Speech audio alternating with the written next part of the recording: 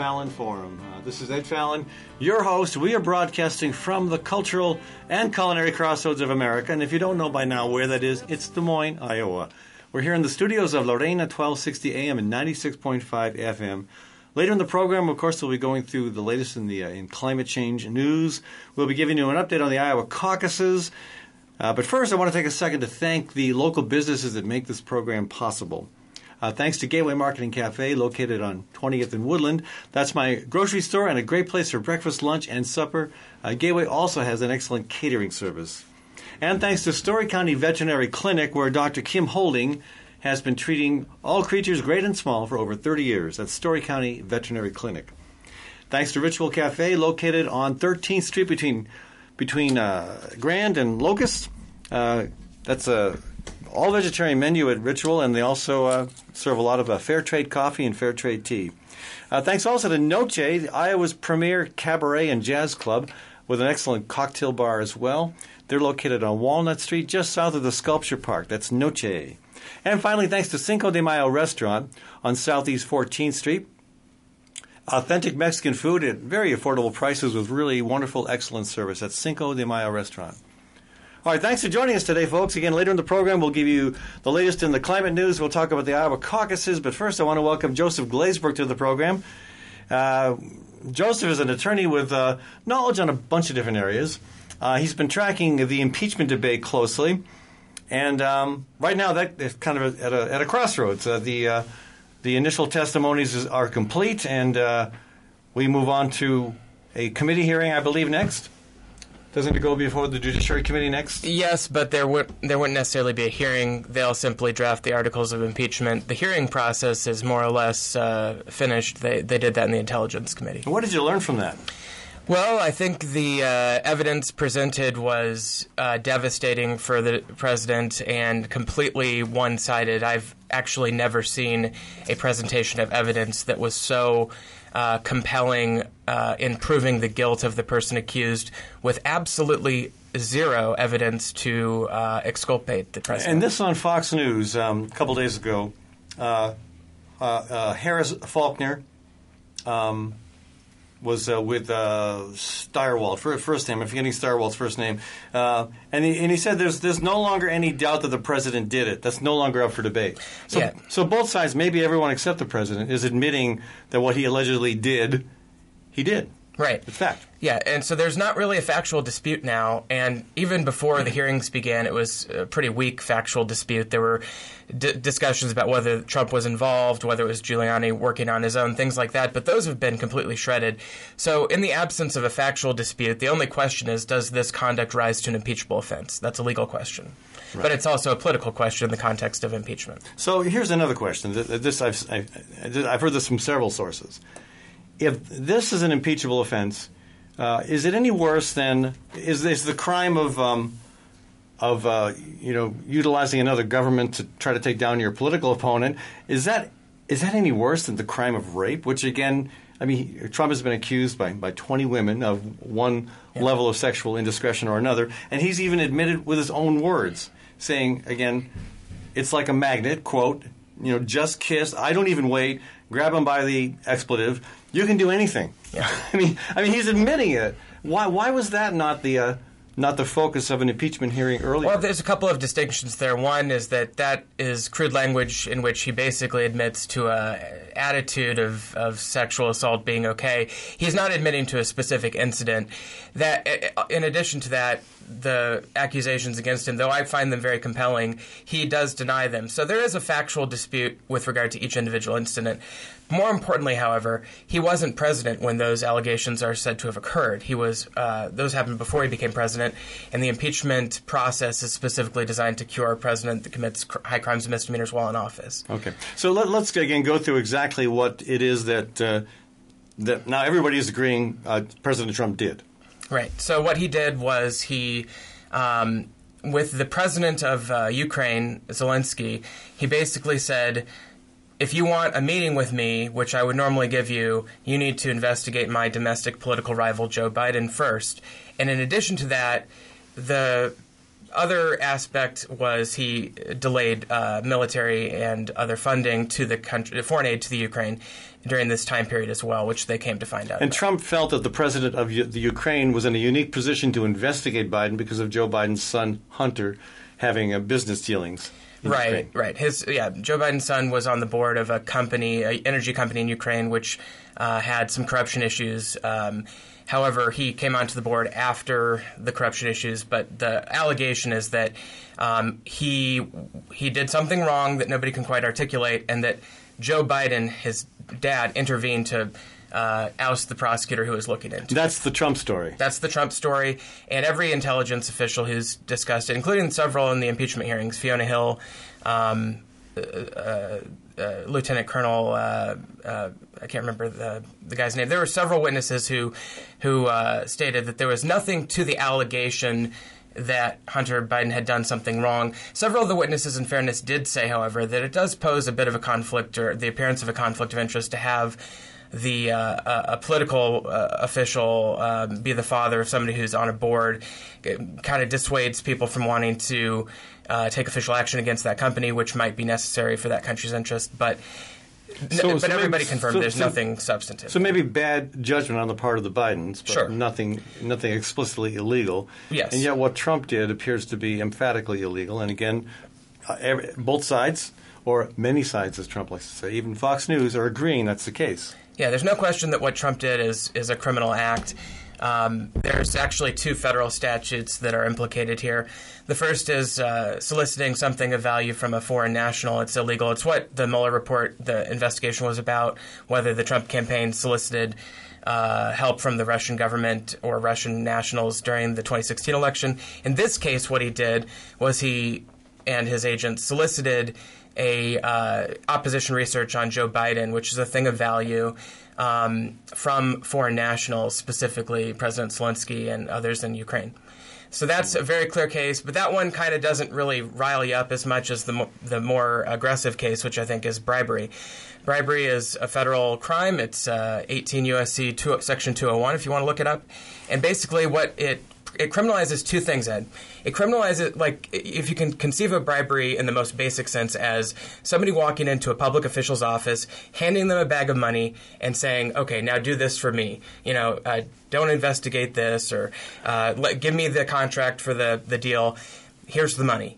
That's the quintessential act of bribery. But the bribery statute punishes both sides of the transaction. It punishes the person who's giving the money, or the person who's trying to get the bribe, and it punishes the politician who gives the bribe. And so that's the key here. When Trump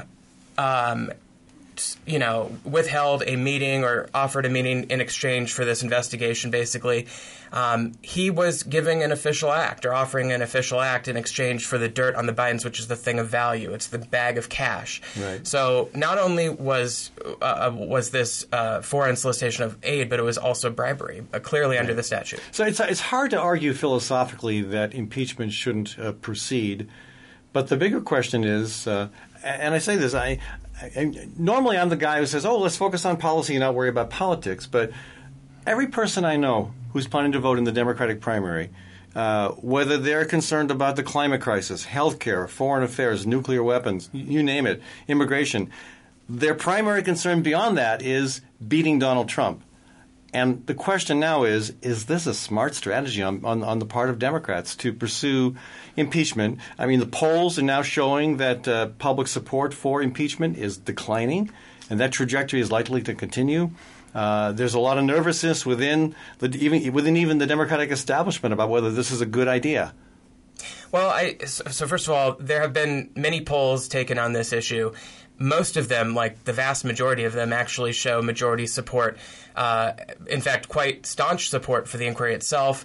Many of them have over 50% for impeachment and removal that I've seen. Now, according to 535... 538? Sorry, 538, yes thank you.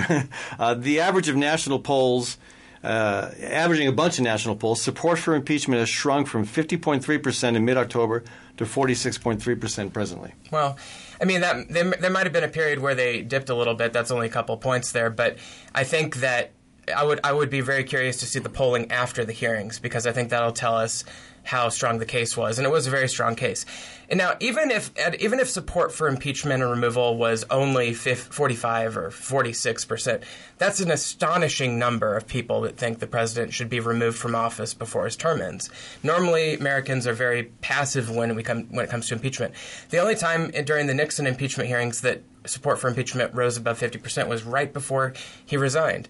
Bill Clinton, the highest it ever got was like 45% or in the mid-40s. He never got over 50%. So the point is that Trump is already at this peak where the previous two were at or maxed out at. Yeah. I think that the other thing to keep in mind, though, is that this has really, really shown Trump to be a really corrupt guy. Even if there's not political support for removal and the Senate votes to acquit him, I still think it will have done the country a service, because it will disincentivize the president from continuing to try to cheat in elections, which really? has been a you think pattern. Any way to disincentivize him from doing anything, any of the wrong behaviors he seems to be so adept at? Yes, I do. I believe this is one thing that will disincentivize that, because it's the House using the only power it has, literally, to stop the president from doing what he's doing.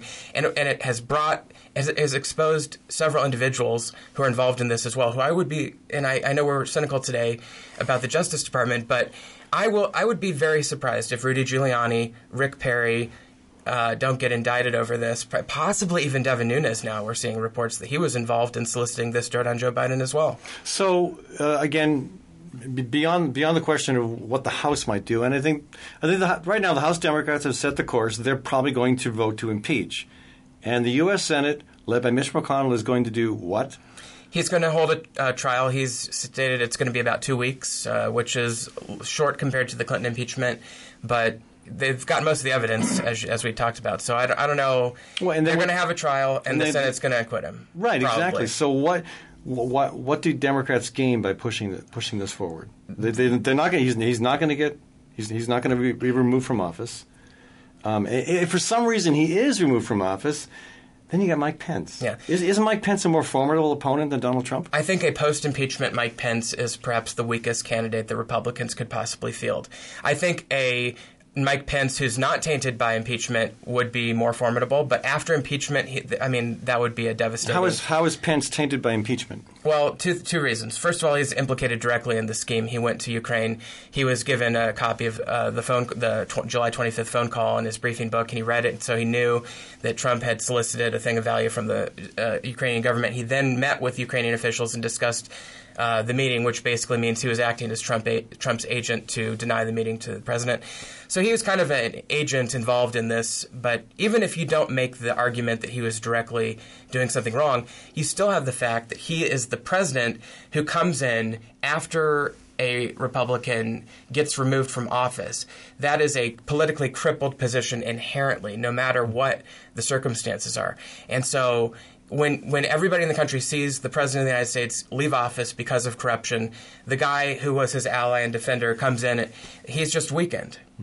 And so I think it'd be good for Democrats, but I don't think he's going to get removed. No, and again, that's an odd.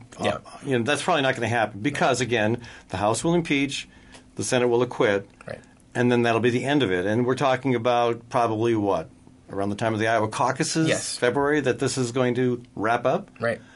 In the meantime, my prediction is that polls are going to continue to show more and more people not in support of this circus continuing. And again, I understand. I call it a circus, but again, I understand why it's important to hold an official accountable when something like this is done. But I think maybe by the time summer and the fall and the November general election rolls around, it won't be on people's minds anymore. But it does seem to me like it's counterproductive in terms of it makes the Democrats seem like they're focused on something that really isn't that instrumental. Central to people's lives when they're trying to figure out how to pay the rent and whether they'll keep their job, whether climate change will be addressed. These things seem to be much more dominant in voters' minds right now than impeachment. Well, I think that certainly there are a lot of people who want the Democrats to focus on substantive issues as well, and they've passed hundreds of bills out of the House that are in the Senate going nowhere right now. So you can't really claim that Democrats aren't doing those things. I think, though, that it's it's the fundamental duty of elected officials to uphold their oath to the Constitution. The Constitution provides the House with the sole power of impeachment. The president committed one of the most serious crimes a president can commit. He is a corrupt man who's using his public office for personal gain against the national security interests of the country. That is exactly what George Mason and others who were debating the Constitution articulated during those debates as the most dangerous thing a president can do, being intermingled with foreign countries to try to use his power of office to cheat. That is a horrible thing, and the House would be just abdicating its responsibility if they didn't proceed with this, even if the Senate chooses not to remove. One last thing on this. Before they started the impeachment inquiry, the Democratic Party's hair was on fire. People in social media were upset, just horribly upset with their elected representatives for not doing the impeachment. And now you have people who are saying, "Oh, they shouldn't do it now because it's too risky. It might upset people. It's a circus." Well, I disagree. I think it's the most important thing. Like beyond any other issue that the Congress has to do, I think it's to hold a corrupt president accountable. And if they didn't do it, I think they'd lose support from their base. So, I mean, maybe there are polls that I missed. Maybe there's conversations that I missed. But, gosh, in the many candidate events I've gone to, I have not heard a lot of talk prior to the impeachment process beginning. I have not heard a lot of talk, a lot of questioning of candidates about impeachment. I mean, certainly the last presidential debate it was the dominant topic, but it seems like it wasn't something I heard a lot of people clamoring for.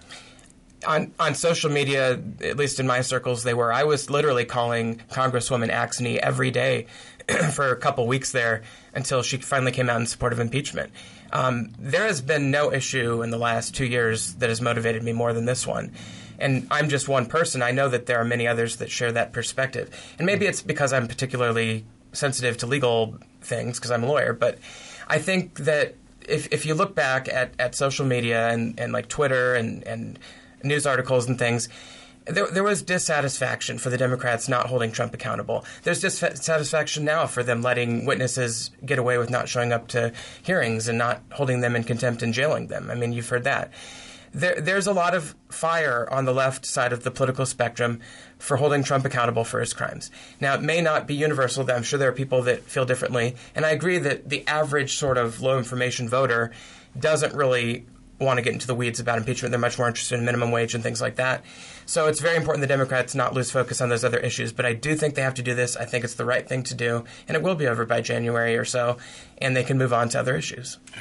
Well, hey, thanks for joining us, Joseph. Absolutely. It's a good discussion. We've been wrangling here with Joseph Glazebrook. Impeachment is a topic that's probably going to be before the public eye for the next couple, 3 months at least.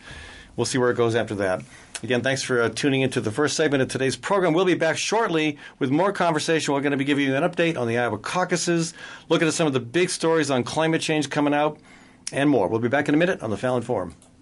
Gateway Market and Cafe is your locally owned source for specialty groceries. Enjoy chef-crafted prepared foods, artisan baked goods, organic produce, specialty cheeses, and hand-selected wines and craft beer.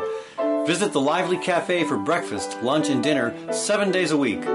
Gateway Market is centrally located on the corner of Martin Luther King Jr. Parkway and Woodland Avenue. Stop by or visit www.gatewaymarket.com for more details. Gateway Market. Good food, great community. For all your accounting needs, both business and personal, contact Ying Sa at Community CPA with offices in Des Moines and Iowa City. It seems that tax law changes every year.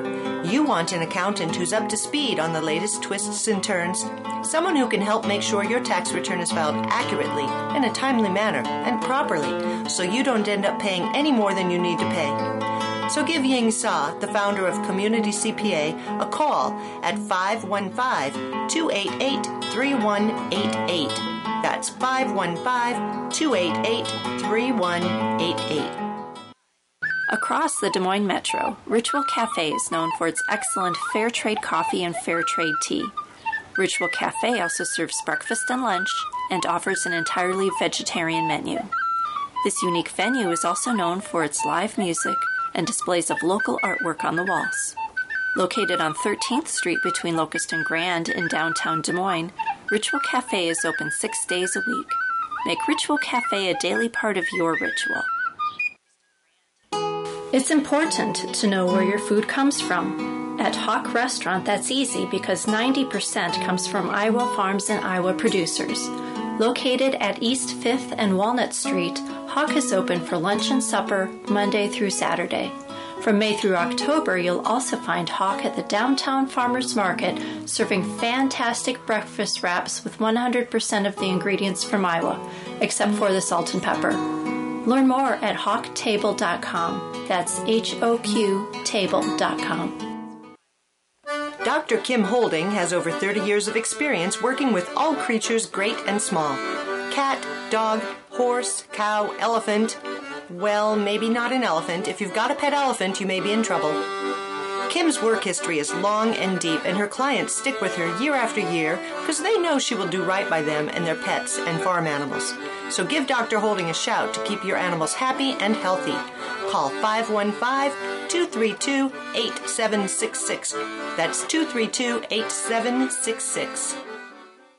Noche is the premier home in Des Moines for jazz and cabaret. With its prime downtown location and stylish ambiance, Noche attracts both national acts and local favorites, including Max Wellman, Gina Gedler, Scott Smith, Tina Haas-Findlay, and Nick Leo.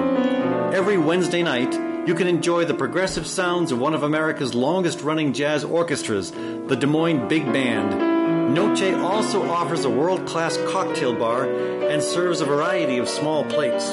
If you haven't been to Noche, you haven't experienced the fullness of Des Moines' cultural revival. If you have, we're sure you'll be back. Noche, located on Walnut Street just south of the Sculpture Park in downtown Des Moines.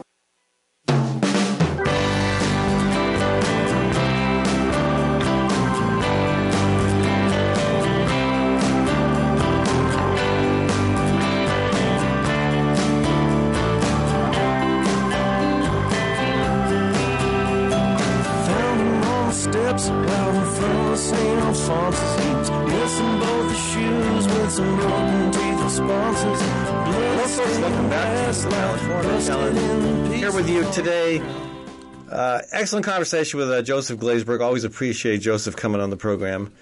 We don't always agree on everything, but hey, the impeachment conversation is a convoluted one. There's lots to it. And there's lots to climate change. You know, I never know. Every week we do this climate update, and it's hard to pick which stories to cover. There's so much going on. Of course, you wouldn't know that by reading the mainstream media because they hardly even recognize that there's a climate crisis. And even when they have the opportunity, a severe weather outbreak, a fire, you name it, all these different things that are happening because of the changing climate, they sometimes will, totally ignore that and just talk about what's happening without talking about the cause. It's like looking at a murder or a fire and saying, okay, this is what's happening, but we're not going to tell you, who did the murder or who lit the fire. Or, they always do that.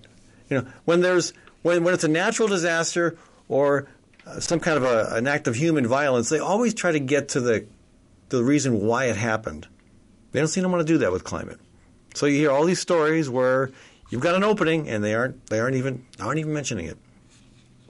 So a couple of things to talk about here. First of all, the climate justification trial that yours truly is involved with, one of 5 people who protested a Donald Trump fundraiser in West Des Moines. This is right after he came back from England, where he had showcased his profound climate denial. I said some really embarrassing things. Not that that's not a fairly regular occurrence, but he was fresh off that trip, came to West Des Moines for a fundraiser, and 5 of us protested that and were arrested. We have been arguing that we were justified to be there because of the urgency of the climate crisis, because of the fact that we have to embrace an emergency response, and we have a president who continues to deny even the existence of climate change. So we felt justified in being there.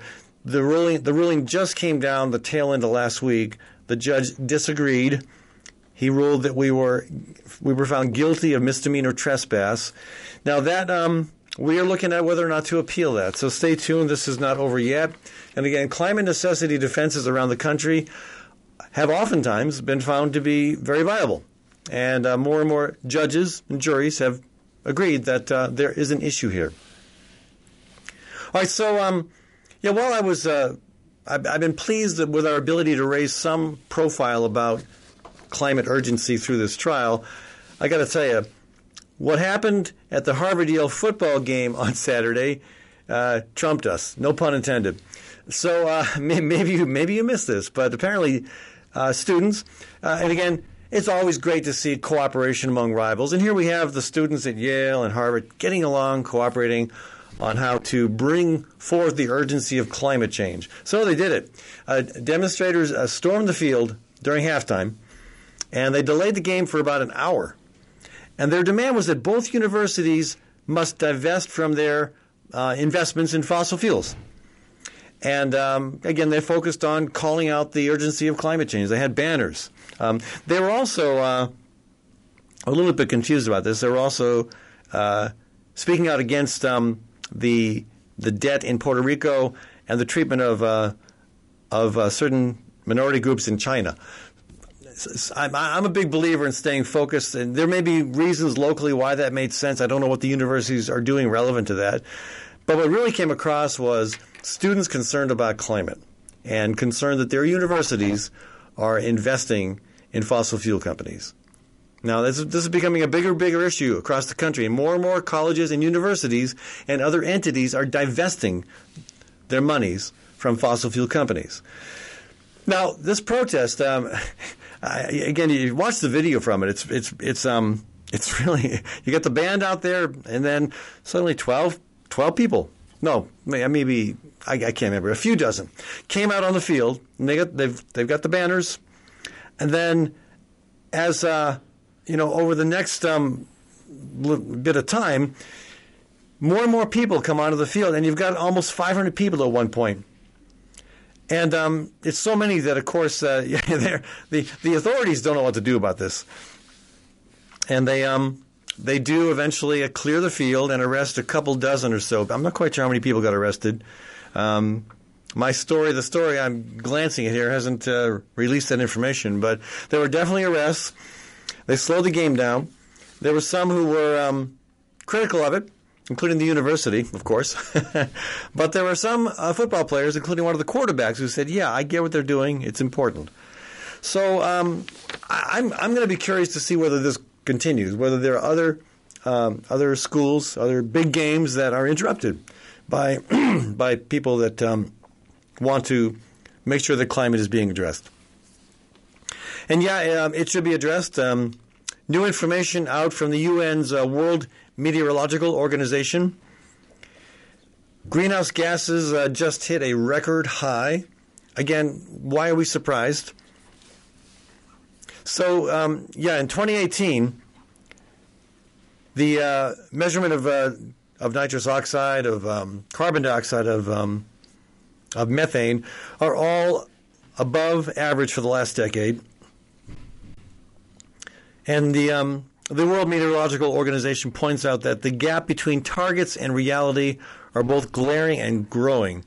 And again, the targets are what was established back at the Paris Climate Summit, which, of course, the U.S. is bailing out on.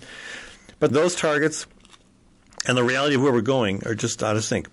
By 2030, we're supposed to see a 45% reduction in global greenhouse gas emissions if we're going to have any hope at all of keeping global warming to a level that will not endanger human existence on this planet.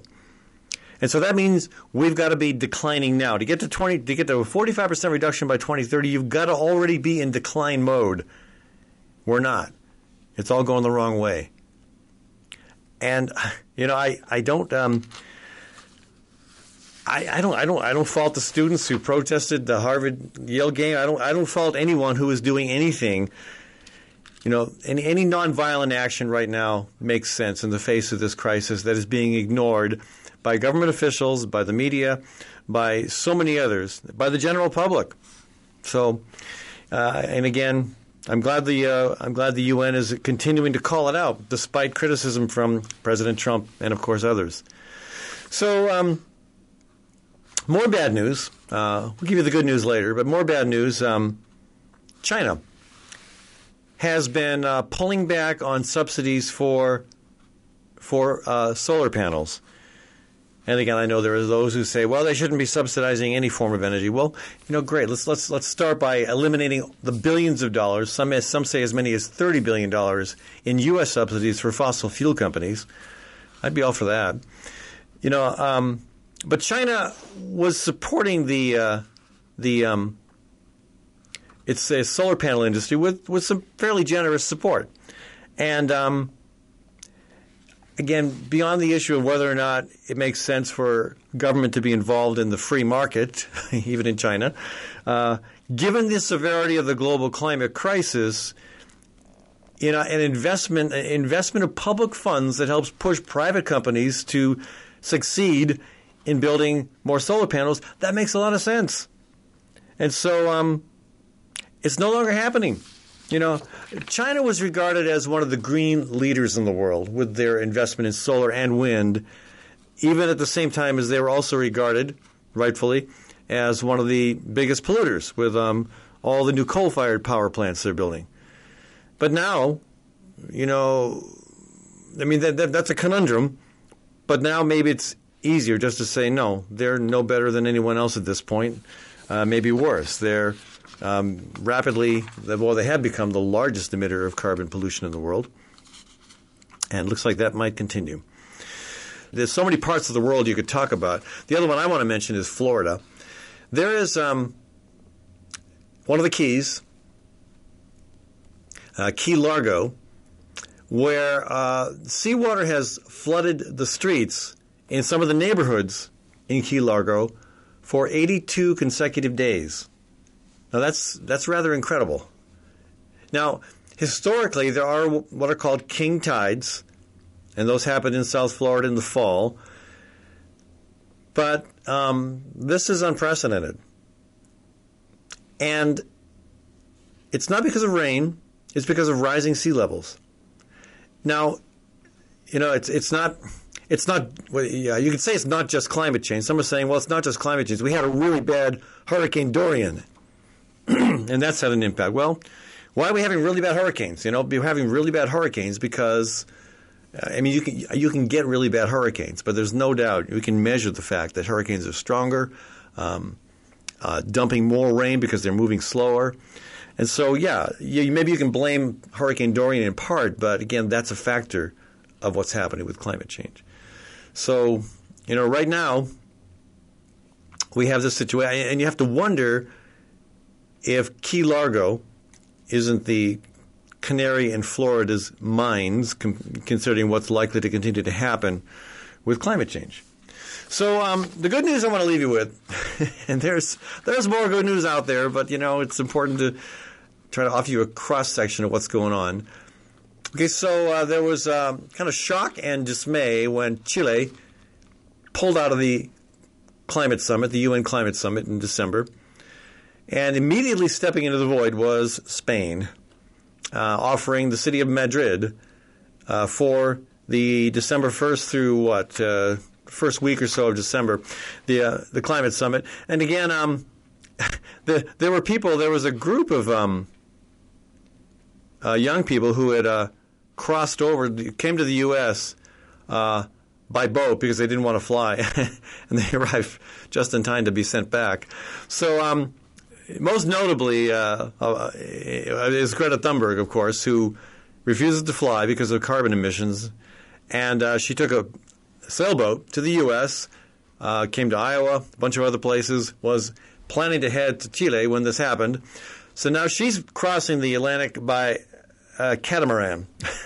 I hope she gets there in time. Anyway, this is a big deal because,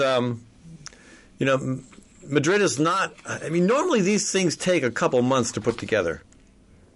No, what am I saying? More like more like 6 months to a year to pull these things off. And they're trying to do this in just a few weeks.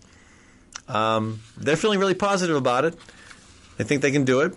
I commend them for taking a shot at it. And we'll see what happens. But again, if this climate summit doesn't produce the kind of action that we should have had out of Paris, increasingly we're looking at a situation that I don't know how we're going to pull through. Anyway, we keep pushing. and we keep fighting. Back in a minute, folks. This is Ed Fallon with you on the Fallon Forum.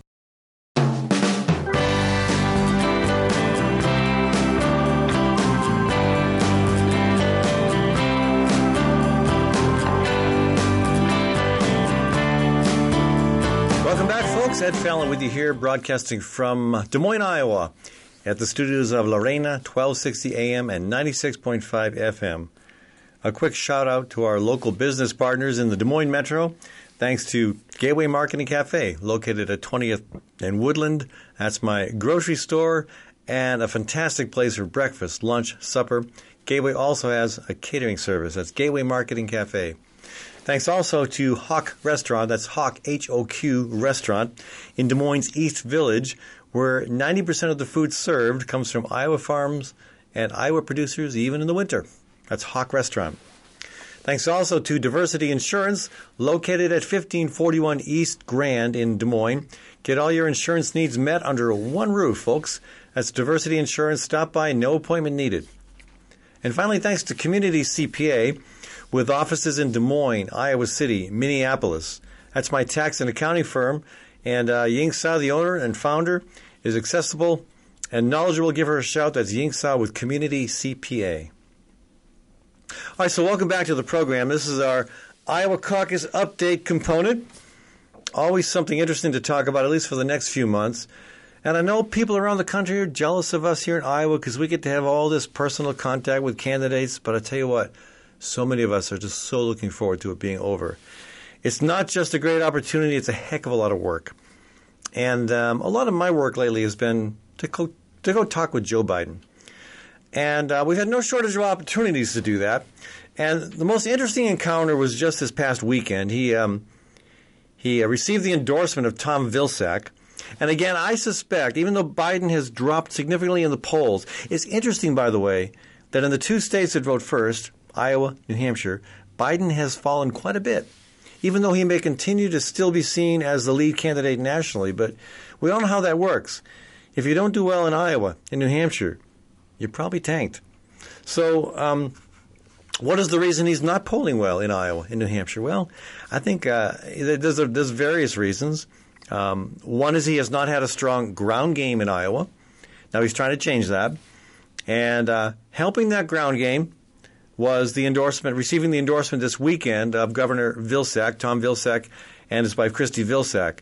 When Vilsack ran for president back in 2008, before then in, say, 2006-07, he was not polling very well in Iowa. You can't be a presidential candidate from Iowa and not win Iowa. I mean, hands down. When Harkin ran for president back in 1992, he got over 70% in the Iowa caucuses. And Vilsack was polling fourth back then. So, an endorsement from Vilsack back then wouldn't have meant as much as it does now. He has vastly improved his PR work with Iowans. There's a lot of folks who respect him for a lot of reasons. And that endorsement might matter. That might help Biden, who is now in fourth place in Iowa. We'll see. One of my concerns is that he tends to talk out of both sides of his mouth. Let me just say it bluntly. I don't know where he stands sometimes. And that's been our problem with the Dakota Access Pipeline, which he seems to be strongly against. But then when you hear him, talk about expanding, replacing existing gas pipelines, those two things don't add up. And I had an interesting entry point to talk with him about that after the event with the Vilsacks on Saturday. So quite a few people, and it was hard to get right up to him. But I was a little distance away, and he was talking to two small children, maybe 6, 7 years old, and I saw him turn away, and he pulled out his wallet.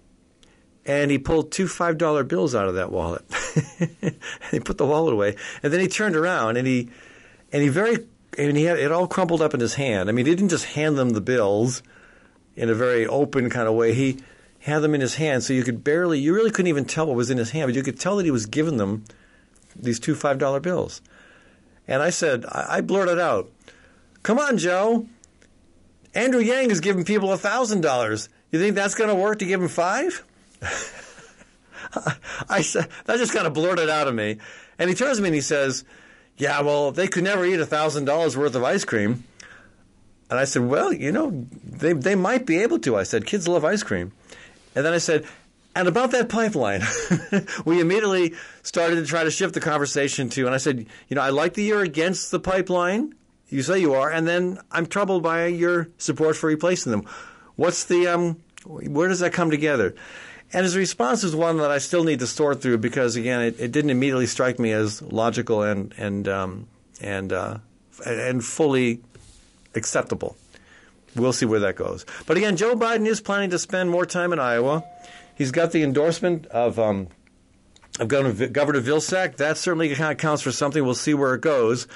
His biggest problem might be Pete Buttigieg, who has recast himself as the, quote, moderate in the race. And I have a real trouble with the word moderate. It's a way to imply, well, moderation. All things are moderation, right? So somebody who is moderate is implicitly the best option. But it's not that word really has no place in the political lexicon. And there's a lot of concern about Buttigieg and his rapport with the black community, both in his home state and elsewhere. There's concern about how he has moved on issues from what seemed to be a more progressive posture to a more, quote, centrist, moderate. Maybe a better way to describe it is corporate-friendly posture. And we've seen that on healthcare. And that may be helping him in some sense. Again, take away nothing from the fact that the guy is a great speaker and presents really well. I mean, every meeting I've had with him has been very positive. But I think the problem a lot of people are having is he's so fresh, so new. Do we really know where he stands on stuff? Especially looking at how he has moved his position on some key issues in order to try to be that candidate that is the alternative to Joe Biden. We'll see where that goes. Right now, it's working really well for him. But again, just because you're in first place in Iowa and New Hampshire in November doesn't mean you're going to be there in February. We'll see what happens. The last thing I want to say, oh gosh, I could talk about every single candidate. I've seen Marianne Williamson recently, and I really like Marianne's message. I like her demeanor. I like her accessibility. She's one of the most accessible candidates in my experience. And she was asked this weekend, or last week, I guess, in Fairfield, a man asked her, Marianne, please tell us about what's next for your campaign. And Williamson responded, unfortunately, I'm not on the debate stage. I think probably all of you saw what happened after the second debate. I don't know if you've heard, I'm a terribly dangerous, crystal woo-woo lady new age whack job. I respect and admire Marianne's sense of humor. And I think what she points to, and she says, quote, that narrative certainly had an effect. I think that might be an understatement. Again, when the powers that be within the Democratic Party and their allies in corporate America, especially inside corporate media, when they get a hold of you and they are successful at tagging you in a very unfavorable light, that sticks. It's hard to get rid of that. That's a stigma that maybe you may be stuck with for the rest of your career even. Now, that article was from Iowa Starting Line. Marianne, again, hasn't been getting a lot of coverage by the corporate media in Iowa. They tend to follow the polls and tend to follow the 4 or 5 candidates that they think are the most likely to succeed here. So we'll see what happens. Again, I know she's not, quote, polling well. I do also know that people who hear her message are saying, yeah, that makes a lot of sense. I saw that several times in several different communities around the state where people responded very favorably to what she had to say. But, yeah, we'll see what happens. Again, I've said this before, too. The establishment has been very hard on Tulsi Gabbard. They're, of course, also hard, but more subtly hard on Bernie Sanders and Elizabeth Warren. Again, the bottom line is the establishment does not like progressives. And let me rephrase that. The Democratic Party does not like progressives. And that's a problem. Because if the Democratic Party makes the same mistake that it makes often enough and tries to nominate somebody who they label as, quote, moderate or, quote, centrist, but who really, what we're looking at is somebody who is not interested in significant change, not interested in attacking the problems in a big way, you're going to find an enthusiasm gap such as we've seen in the past. And there's no curing that. You can go out and vote for the candidate that you don't particularly care for, but who you know is the better choice. In this case, any Democrat versus Donald Trump is what most people are going to be thinking, right? But what really makes a difference in an election is if that voter is engaged prior to going to the voting booth. If that voter is engaged by talking with their family, their friends, their neighbors, willing to get on a phone, willing to go put up yard signs. Those little things matter so much, especially when you multiply them by thousands and thousands of engaged voters, engaged volunteers. Without that, you're in big trouble. And again, I think that's going to be the challenge. Which candidates are going to not only, run well against Donald Trump, but deliver the kind of response that Americans are hungry for, and at the same time inspire a base that is engaged and active and working hard to get them elected. So I think we're. I say this somewhat facetiously. It's only November. Again, we started working, going to candidate events back in December of last year. So it's been a long slog for Iowans who are aware of our responsibility to try to make sure we send the best nominee forward. And, we'll see what happens. I will not be surprised. There are candidates who aren't faring very well, who might do better as the campaign continues to unfold. One of those is Amy Klobuchar, who I personally have a lot of trouble with because of her stand on pipelines and her unwillingness to answer questions. That is fairly unique. Nearly every other candidate I know of is willing to at least answer questions. But, she's got a message that is resonating with some folks in rural Iowa. Buttigieg, of course, is in the catbird seat right now. But, you've got,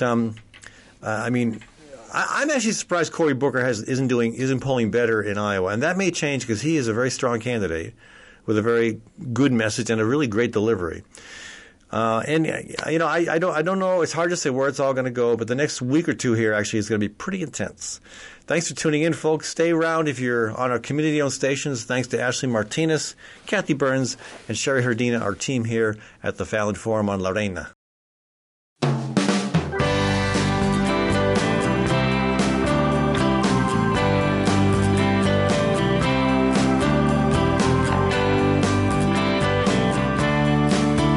Welcome back to the Fallon Forum. As the weather gets colder and as we move toward the annual holiday shopping frenzy season, we think about gifts and gifts for everybody, of course, but especially those in need. And again, a word about the holiday shopping season. I'm not a fan. And again, I love the fact that many of my small business friends find it's their ticket to ending up in the black. I get that, and I think it's great when people go out and buy things that are for people that those people actually need. We as a society, we need to back off a little bit and start spending, investing a little more thought into what really is important as we wind out the year. And I want to commend a woman in the Des Moines area, Sandy Davis, for what she's doing now, well in advance even of Thanksgiving. I believe actually she started working on this a long time ago. So Sandy makes scarves. In addition to making scarves, they bought other scarves. They bought mittens and gloves and hats. And her intent is to share those with anybody who needs them. And as with many parts of the country, homelessness in Des Moines is worse than it used to be. And I'm not going to call it a problem. Homelessness is a symptom of a much deeper problem. But obviously when people are in that situation, when they're perhaps living somewhere that's where there is no heat, who knows what their circumstance is. Not all homeless people are living in tents or sleeping under bridges, especially this time of the year. It's rough. And what Sandy has been doing is they. Okay, so I'm going to read you this section from the story, the WHO Channel 13 story about it. It says, quote, Sandy's family, some dressed up as comic book heroes like Batman, Spider-Man, and Supergirl, spent last Sunday wrapping well over 100 items. Not wrapping them in paper, but wrapping them around lampposts and railings and trees near the Des Moines Sculpture Park for others to take at no cost, but with a message. Now we saw these. Kathy and I saw these. The tree right outside of Ritual Cafe. Like 5 or 6 scarves and hats and other items in there. And we looked at them. Each one had a sign saying "Warm hugs for those in need." Those in need. It's inspiring. In fact, I suspect other people have decided to also add clothing items to those trees and lampposts and whatnot, because again, there is no shortage of need this time of year, and especially with the early onset of cold weather, compliments of the polar vortex. There are more and more people who are struggling with the temperatures, and so here's an anecdote from my experience as to why this kind of generosity is important. Years ago, when I was a state lawmaker, I would go to the prison in my county was the women's prison, Mitchellville, and I would go to that prison on a regular basis and meet with inmates, talk with officials, mostly try to be an advocate for inmates who had an issue, a problem. I remember one woman I met, a black woman from Des Moines, I believe. And we got to talking, and I found out why she was in there. She was in there because she stole a winter hat for her kid. And she had been given 3 years for stealing a winter hat for her kid. Now, beyond the whole reality that level of sentencing is infuriating. I mean, I know of a woman who embezzled $6 million.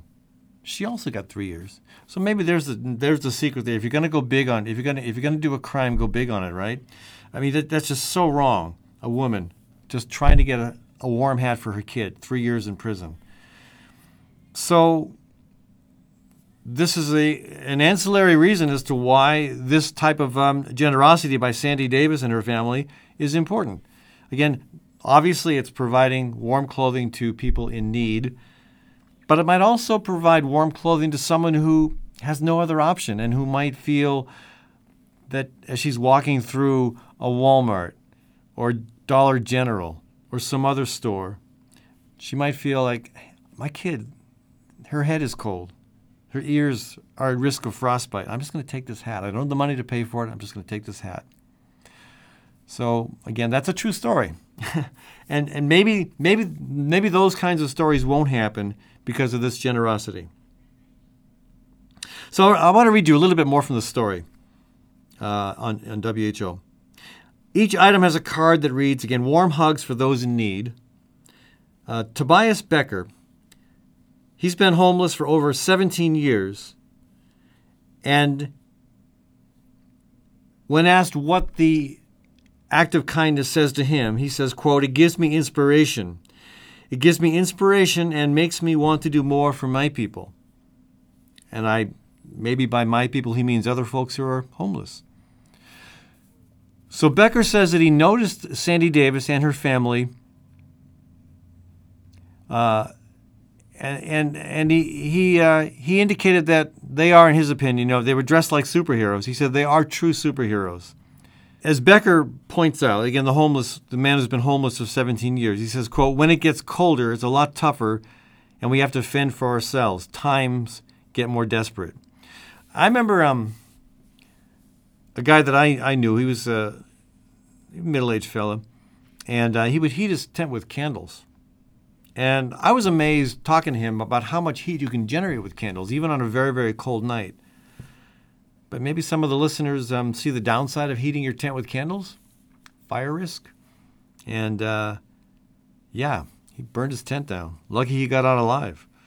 I'm sure that's not the only incident of a tent burning down, a homeless person's tent burning down because they were trying to heat it with some candles. So, it may not seem like a big deal, just a hat, a scarf, a pair of mittens, a pair of gloves. But again, for folks who find themselves homeless in Des Moines, or anywhere for that matter, that can make the difference between life and death, between comfort and misery, or between making a rash decision to steal, as opposed to just going and grabbing one of these off a tree or a lamppost. So, Becker, again, the homeless man, said, quote, sometimes we become comfortable with what we are doing and sit down and rest, and then it gets too cold. We don't realize it, and hours have passed, and you wake up with frostbite, or even you don't wake up. Yeah, I know what he means. If I'm out in the cold, and I take a break from walking or whatever I'm doing, and maybe it goes on a little bit, maybe the break goes on a little bit longer, and I don't really notice what's happening, it's hard to warm up again. And, if you're homeless and the place you go to warm up is a tent with some candles, that's an issue. So, again, kudos to Sandy Davis for what she's doing.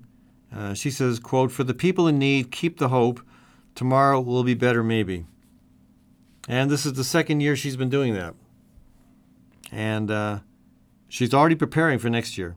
So she'll go out and buy some, hopefully at reasonable prices, some fabric and get going on scarves and stuff for the following year. So it is a shame that these things need to happen. It is a shame that we have a system in which so much wealth accrues to people, a very thin crust of people who, admit it, they have more than they need. It's such a travesty of dignity that we allow a system that eschews wealth in such a horribly imbalanced direction. It's a travesty that we allow that to happen. And again, there are so many indicators of the problem. The one that gets most talked about in political circles, of course, is the declining economic viability of the middle-class family. And for that matter, the decline of the middle class itself. And that's certainly one problem. Another issue that gets mentioned frequently in the political campaigns that I have my ear on, the fact that a huge percentage of Americans would not be able to pay for a $400 or $500 emergency. They don't have the money to do that. And it's not that long ago that we remember the housing crash, the financial crash of 2008, and how many people lost their homes in foreclosure. And where do those folks end up? How many of them ended up homeless? And part of the problem with being homeless, once you become homeless, it's really hard to get out. And I know people who have gotten out. And I know people who were functional before that job loss, that apartment loss, that foreclosure, that forced them to be homeless. And again, you get in there and you get stuck. And one problem I remember people telling me about was, you want to apply for jobs, try to get some money, get out of that situation, and you realize, well, I can't just show up at a job interview smelling like I've been out in the woods for a week, or not having a clean pair of clothes. And so maybe you find those clean clothes at a Goodwill, but the other problem is getting that shower, and sometimes that's hard to do. And if you've got any criminal record at all, even if it's a mild one, that might be all you need to ever, to prevent you from getting the job that's going to get you out of homelessness. So I think we have to be aware that there are so many signs right now that our priorities in this country are out of whack. Beyond the concern that we all have about climate change, again, the fact that income inequality in this country has grown to be so dramatic, so noticeable, that we have a situation, again, many indicators, but the one I'm talking about today, the increase in homelessness. And at least we have people like Sandy Davis who are willing to try to do their part to provide some immediate relief. But beyond immediate relief, we need substantive change. And that's only going to come with a reckoning that we have a structure in place, a system in place, that is not going to be repaired with tweaks. It's going to take serious and major overhauls. Again, this is Ed Fallon on the Fallon Forum, thanking you for tuning in.